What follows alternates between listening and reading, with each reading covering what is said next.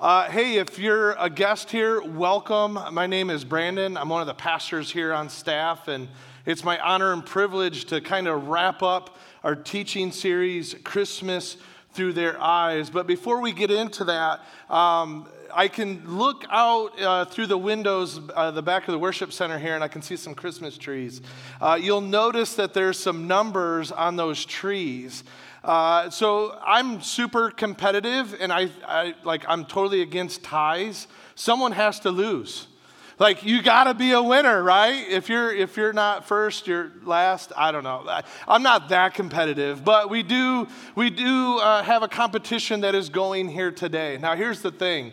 All those Christmas trees that are out in the lobby, that was all of our fall semester life groups getting together. So at the end of November, we came together. People brought all kinds of soups and salads.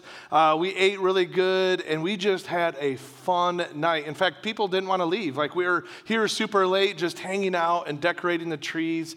And the creativity that these groups have. Like, I never thought in a million years that I'd look at a Christmas tree and see a chef. Like, I'm looking right through and I can see a chef on one of these trees right now. But there's other trees where, like, the ornaments were handmade, each one of them. Like, that's crazy. Now, I want you to know, church family, in case you're unaware, there's many of the trees that are actually interactive. Like, they want you to interact with their tree. So whether it's like taking a selfie by it, or they just want to lift you up in prayer. Like, they want to pray for your prayer requests or whatever you might have. So I think that's cool that not only did the groups come together and we had a fun night, but many of the trees in the groups, not the tree's not going to serve you. That's weird. I just realized that. The group wants to serve you who made the tree, and they want to lift you up in prayer. So we're playing the honor system here. If you head to the big Christmas tree in the middle of the lobby, you can grab a ballot, but maybe go by each one of the trees. There's 29 trees. That's the most we've ever had. So praising God that we had that many life groups this semester. So go check out those trees and go cast your ballot, because someone's got to be a winner, right? Okay, apparently not. All right. So before we jump into the Christmas narrative, I just want to pray and just ask God to continue to just meet us here today. Father, thank you for today. Lord, thank you for your Spirit just even moving in the other service. And Lord, I sense you here today. And maybe we're here and you seem like you're the farthest thing away from us. We're not even sure why we're here. May we just have an encounter with you, Creator. May we just have an encounter with the creator of the universe, the God who loves humans. Thank you for that. And so may it not be Brandon's words here today. May it be your words that we hear, that we don't just hear things and gain knowledge, but that our lives would be transformed because we had an encounter with you, God. So, Father, we continue to invite your holy presence here, and we pray this in Jesus' name. Amen. So we've been looking at this Christmas narrative through different sets of eyes in the Christmas narrative. Out of curiosity, how many people have really enjoyed like the Bible nerding that has happened the last few weeks? Yeah, like it's okay to be a nerd, like embrace it, like it's really cool. So if you're a guest or this is your first time here, like we were really diving into the cultural context of the scripture and just really trying to put ourselves in other people's shoes, because the Bible was written 2,000 some years ago in an Eastern culture. And so it's hard for us to understand certain things. Quite often when I meet with people and try to encourage them to get into this thing is I try to paint a word picture. I try to envision us that we're in Australia and we're on the beach. We got the sand between our toes and the sun is starting to come down. It is absolutely gorgeous. I love sunsets. I love going to Lake Michigan and seeing a sunset. And so we're there and we see this beautiful thing. It's like, God is good. Thank you for sunsets. But we're missing out on so much. Because in Australia, below the surface of the ocean is the Great Barrier Reef. There's all this life that is below the surface. And so it takes a little bit of effort. Like if you're to go to the Great Barrier Reef, you're going to have to put some goggles on and some scuba gear. It's going to require a little bit of effort, but you get to see the beauty of all this life that's below the surface. That's the same thing with cultural context. Maybe that's your next step, is when you get into God's word, is to begin to equip yourself to understand God's word in its context, because it was written such a long time ago. It doesn't make it any less relevant today. It's very relevant today. But I think we miss out on a lot of different things because we're missing out on the context. So let's dive into the story here today. I'm just going to read it, and I think you'll be able to pick up right away on whose eyes we're looking through. So if you brought a Bible, we're going to Luke chapter 1, and we're going to start at verse 26. In the 6th month, the angel Gabriel was sent by God to a town in Galilee called Nazareth, to a virgin engaged to a man named Joseph of the house of David. The virgin's name was Mary. And the angel came to her and said, "Greetings, favored woman. The Lord is with you." But she was deeply troubled by this statement, wondering what kind of greeting this could be. Then the angel told her, "Don't be afraid, Mary, for you have found favor with God. Now listen, you will conceive and give birth to a son, and you will name him Jesus. He will be great and will be called the Son of the Most High. And the Lord God will give him the throne of his father David. He will reign over the house of Jacob forever, and his kingdom will have no end." Mary asked the angel, "How can this be, since I have not had sexual relations with a man?" The angel replied to her, "The Holy Spirit will come upon you, and the power of the Most High will overshadow you.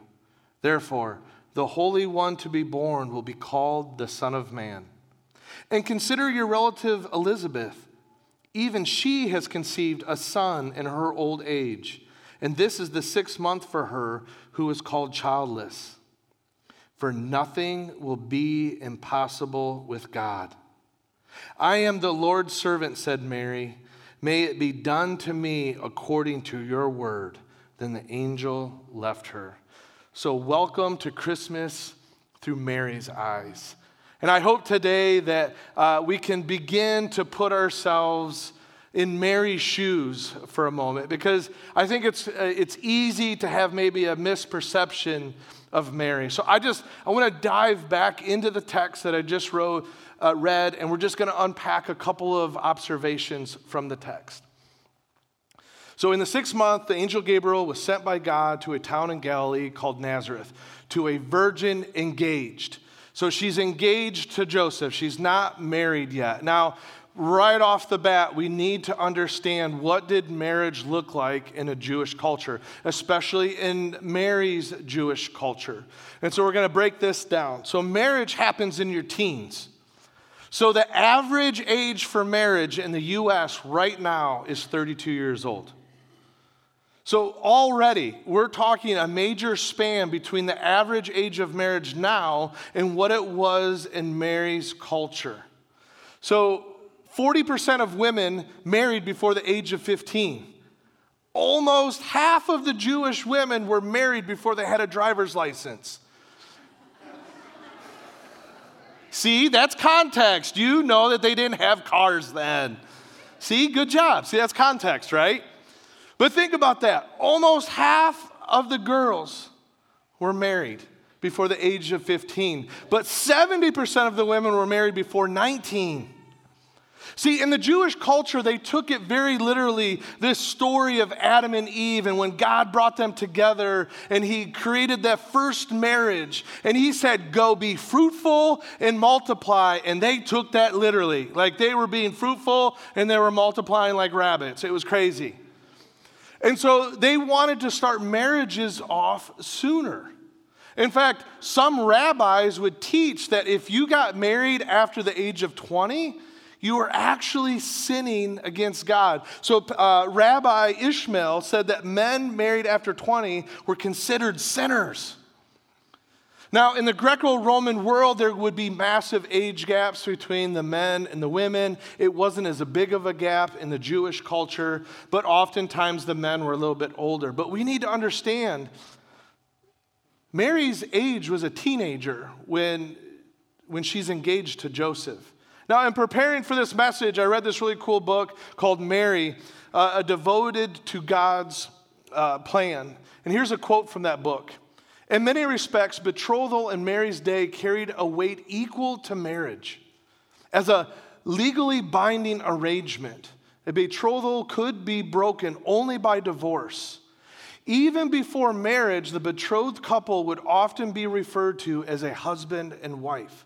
So this engagement, it's serious business. Like there's actually a business transaction that would happen between the bride's family and the husband to be. Because that's another mouth that you have to feed. It wouldn't necessarily always be money, but maybe there would be a trading of livestock sort of thing. But we have to understand, like, if something serious happened in the engagement, it would be considered a divorce. They're not even married yet. And so we have to understand that the way that they viewed marriage was a lot different in Mary's Jewish culture. Let's go back to our narrative here. Mary asked the angel, "How can this be since I have not had sexual relations with a man?" So, more than likely, Mary's a teenage girl, and now this angel is saying, "You're pregnant." I'm trying to wrap my head around that. It's hard for me to understand that. So because I wanted to serve you guys so well, I did some really extensive research with some teenage girls right here from Radiant Life Church, and I videoed them. Now, when I say extensive, I just mean 3 teenage girls that go to Radiant Life Church here. Just to be clear on that. And I'm trying not to embarrass them because a couple of them are in the room right now. But I just grabbed a phone and I wanted to ask them, like, how would you respond to God saying, "Hey, you're going to be pregnant and you're going to conceive Jesus"? Let's play the video.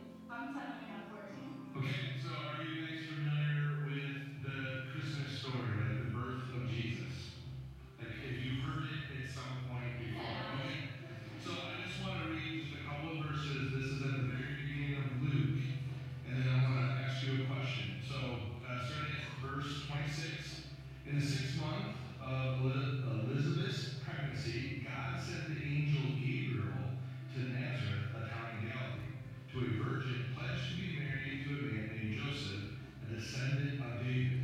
The virgin name was Mary. The angel went to her and said, "Greetings, you who are highly favored.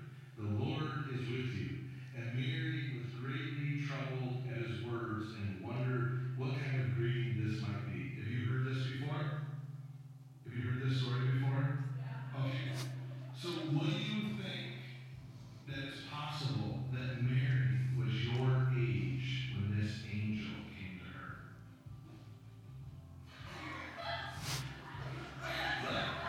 What would you do if an angel came up to you and said, "You're pregnant"?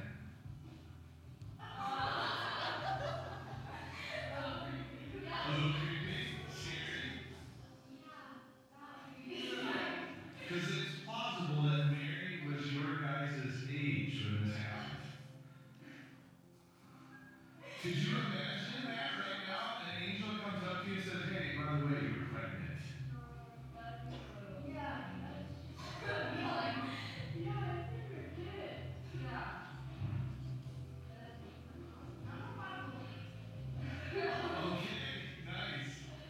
Nice.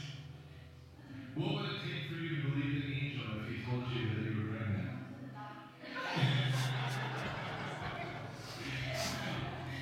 That's good. Anything else? How would you guys respond to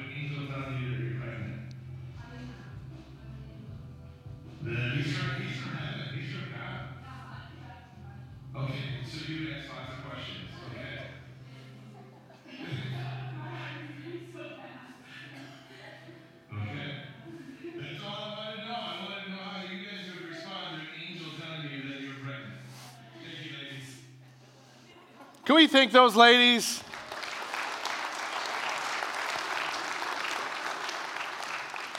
My heart would be beating so fast. I'm just a kid. I'd have lots of questions. Honestly, I think that would be my response as well if I was Mary. A teenage girl. And an angel comes up and says, hey, the Messiah that you've been waiting for, you're going to conceive him, and you're going to birth him, and you're going to raise him. So put yourself into Mary's shoes as a teenage girl. Because the angel responded, the Holy Spirit will come upon you. Now, we've seen the presence of God and the Holy Spirit even through the Jewish Bible as well, but Pentecost has not happened yet. This where Jesus went back to heaven and the blessing of the helper, the advocate, the Holy Spirit hasn't come yet. And so now she's impregnated by the Holy Spirit. I would imagine this brings a high level of anxiety to Mary for a multitude of reasons. Because in Jewish culture, to be pregnant before you're married is bad news. In fact, let's go back into the scripture, her Bible in Deuteronomy. But if this accusation is true and no evidence of the young woman's virginity is found, they will bring the woman to the door of her father's house, and the men of the city will stone her to death. For she has committed an outrage in Israel by being promiscuous while living in her father's house. You must purge the evil from you. You're a teenage girl. You just found out you're pregnant before your marriage. And her scripture says this. I would imagine there's a high level of anxiety that she was going to be stoned to death. Now, they didn't always follow through with this justice, but it was allowed in this time. And so the anxiety level must have been high for Mary, the fact that they could have stoned her to death. Another thing that we miss in our culture, we live in a very individualist type of culture, is we don't understand honor and shame. And Mary would have sensed shame in her context. The fact that the families would have noticed that at some point she would have began to show this baby, but the marriage ceremony has not taken place yet. And so this high level of anxiety and this shame was something a teenage girl is dealing with. Now, I don't know about you guys, but is there anybody that's ever had to deal with anxiety and shame in your own life? I've had high levels of anxiety in my life over different things. I've carried a lot of shame in my life because of choices that I made before I chose to follow Jesus. And I'm thankful that Jesus came on the scene to make a bridge that I could be made clean in his image, and I'm thankful for that. But we have to put ourselves in this teenage girl's shoes and sense this level of anxiety and shame that she would have been carrying. Now, in the narrative, it mentioned her relative Elizabeth. I just want to spend just a couple of moments here, and I just want to do a quick compare and contrast with Elizabeth and Mary. So, and consider your relative Elizabeth. So she's pregnant with John the Baptist. He's Jesus' cousin who's going to pave the way. But I want to go a little bit further in the narrative and pick up just a couple of clues about Elizabeth. Now, the time had come for Elizabeth to give birth, and she had a son. That's John the Baptist. Then her neighbors and her relatives heard that the Lord had shown her great mercy, and they rejoiced with her. So her relative Elizabeth is surrounded by loved ones. Her relatives and neighbors were there to support Elizabeth. That was not the case with Mary. Then she gave birth to her firstborn son, and she wrapped him tightly in cloth and laid him in a manger because there was no guest room available for them. Now, there is all kinds of context that is happening here. But just pause for a moment. There was a census that was happening, and so Joseph and Mary had to go to Bethlehem. This isn't where Mary's support system would have been. So here's a teenage girl who's probably carrying anxiety and shame, who's pregnant and now has no support around her.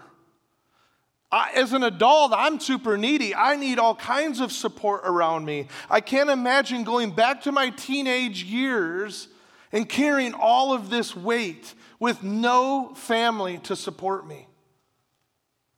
So put yourself into Mary's shoes for just a moment. This word manger, that's not a word that I use very often, but I did grab some pictures of a manger. It's a feeding trough for farm animals. This teenage girl gives birth with no social support other than probably Joseph in a barn and lays the King of Kings in a feeding trough for barn animals. The dust, the dirt, the smell of manure in the air.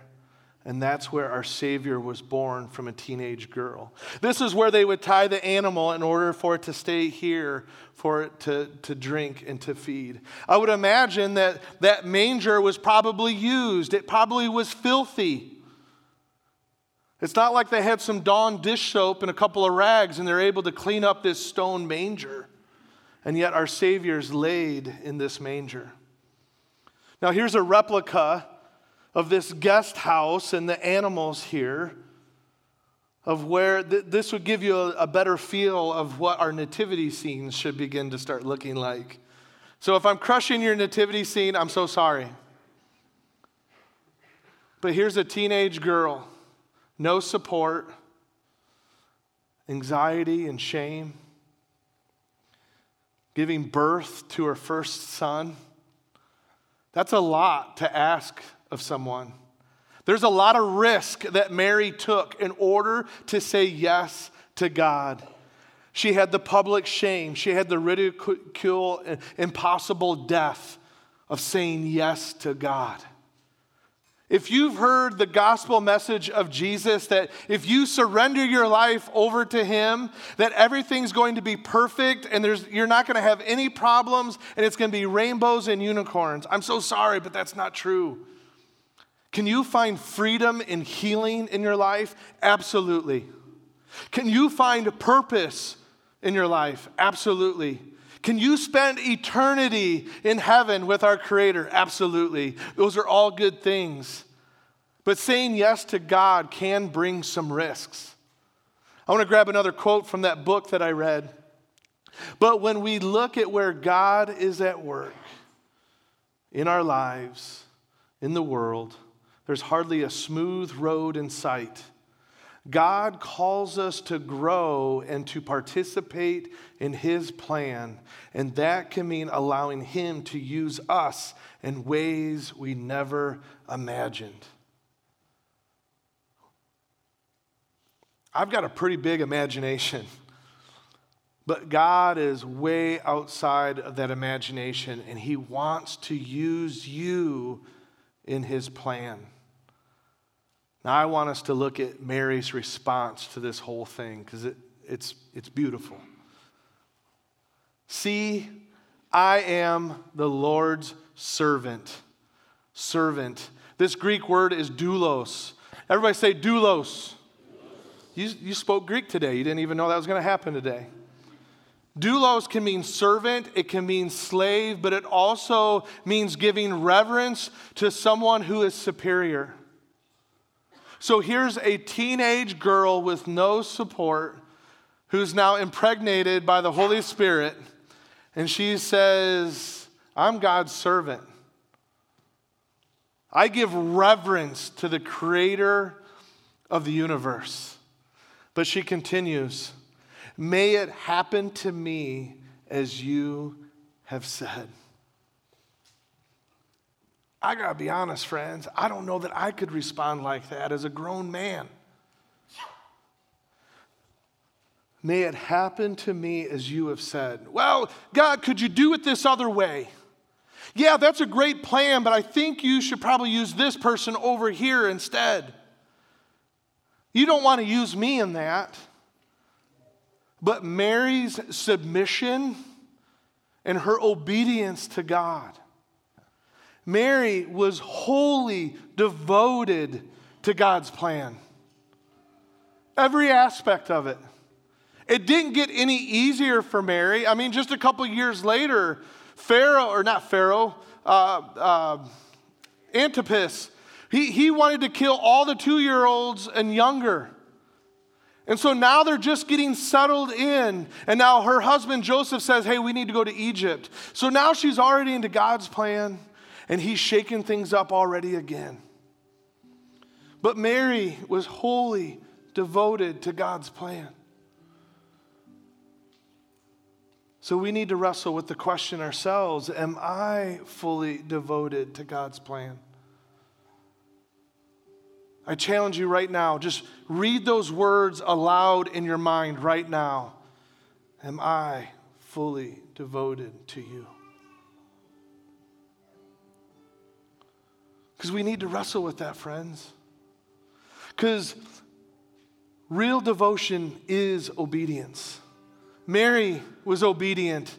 She submitted to God and her devotion to Him, and she was obedient to God's calling on her life. So as we get into this Christmas story, may we see it through a teenage girl's eyes and realize her reverence and submission, her devotion, and her obedience to the Creator of the universe. May we be a people who can model that as well for a lost, broken, and hurt world. Father God, would you meet us right where we're at? Would you use your word now to speak to us? Thank you for this example of Mary. Thank you of her submission, how she modeled that to you, and how it was about your will in her life. May that be our cry and our prayer to you, is your will be done in our lives. So Holy Spirit, we surrender over to you. May we continue to make room for you in our life. Would you continue to make those rags into something beautiful? And we pray this in Jesus' name. Amen. Would you stand with me? Prayer team, you can make your way down. I want to encourage you before, as we sing this last song, if you need to have the prayer team lift you up in prayer, maybe Holy Spirit was prompting you on something that you haven't been obedient about. Maybe there's that one area that you're just not quite fully devoted in. You're still wrestling with it. That's awesome that you're in that journey. Allow the prayer team to lift you up in that prayer. You can't do it on your own. If you could do it on your own, you wouldn't be here and you wouldn't need a relationship with Jesus. We need a creator. We need to rely on him, just like Jesus did. So come down if you feel led. Have the prayer team lift you up in prayer. But church family, as we go into Christmas, may we have a new perspective of Mary's view of the Christmas story. And may we be fully devoted and fully obedient.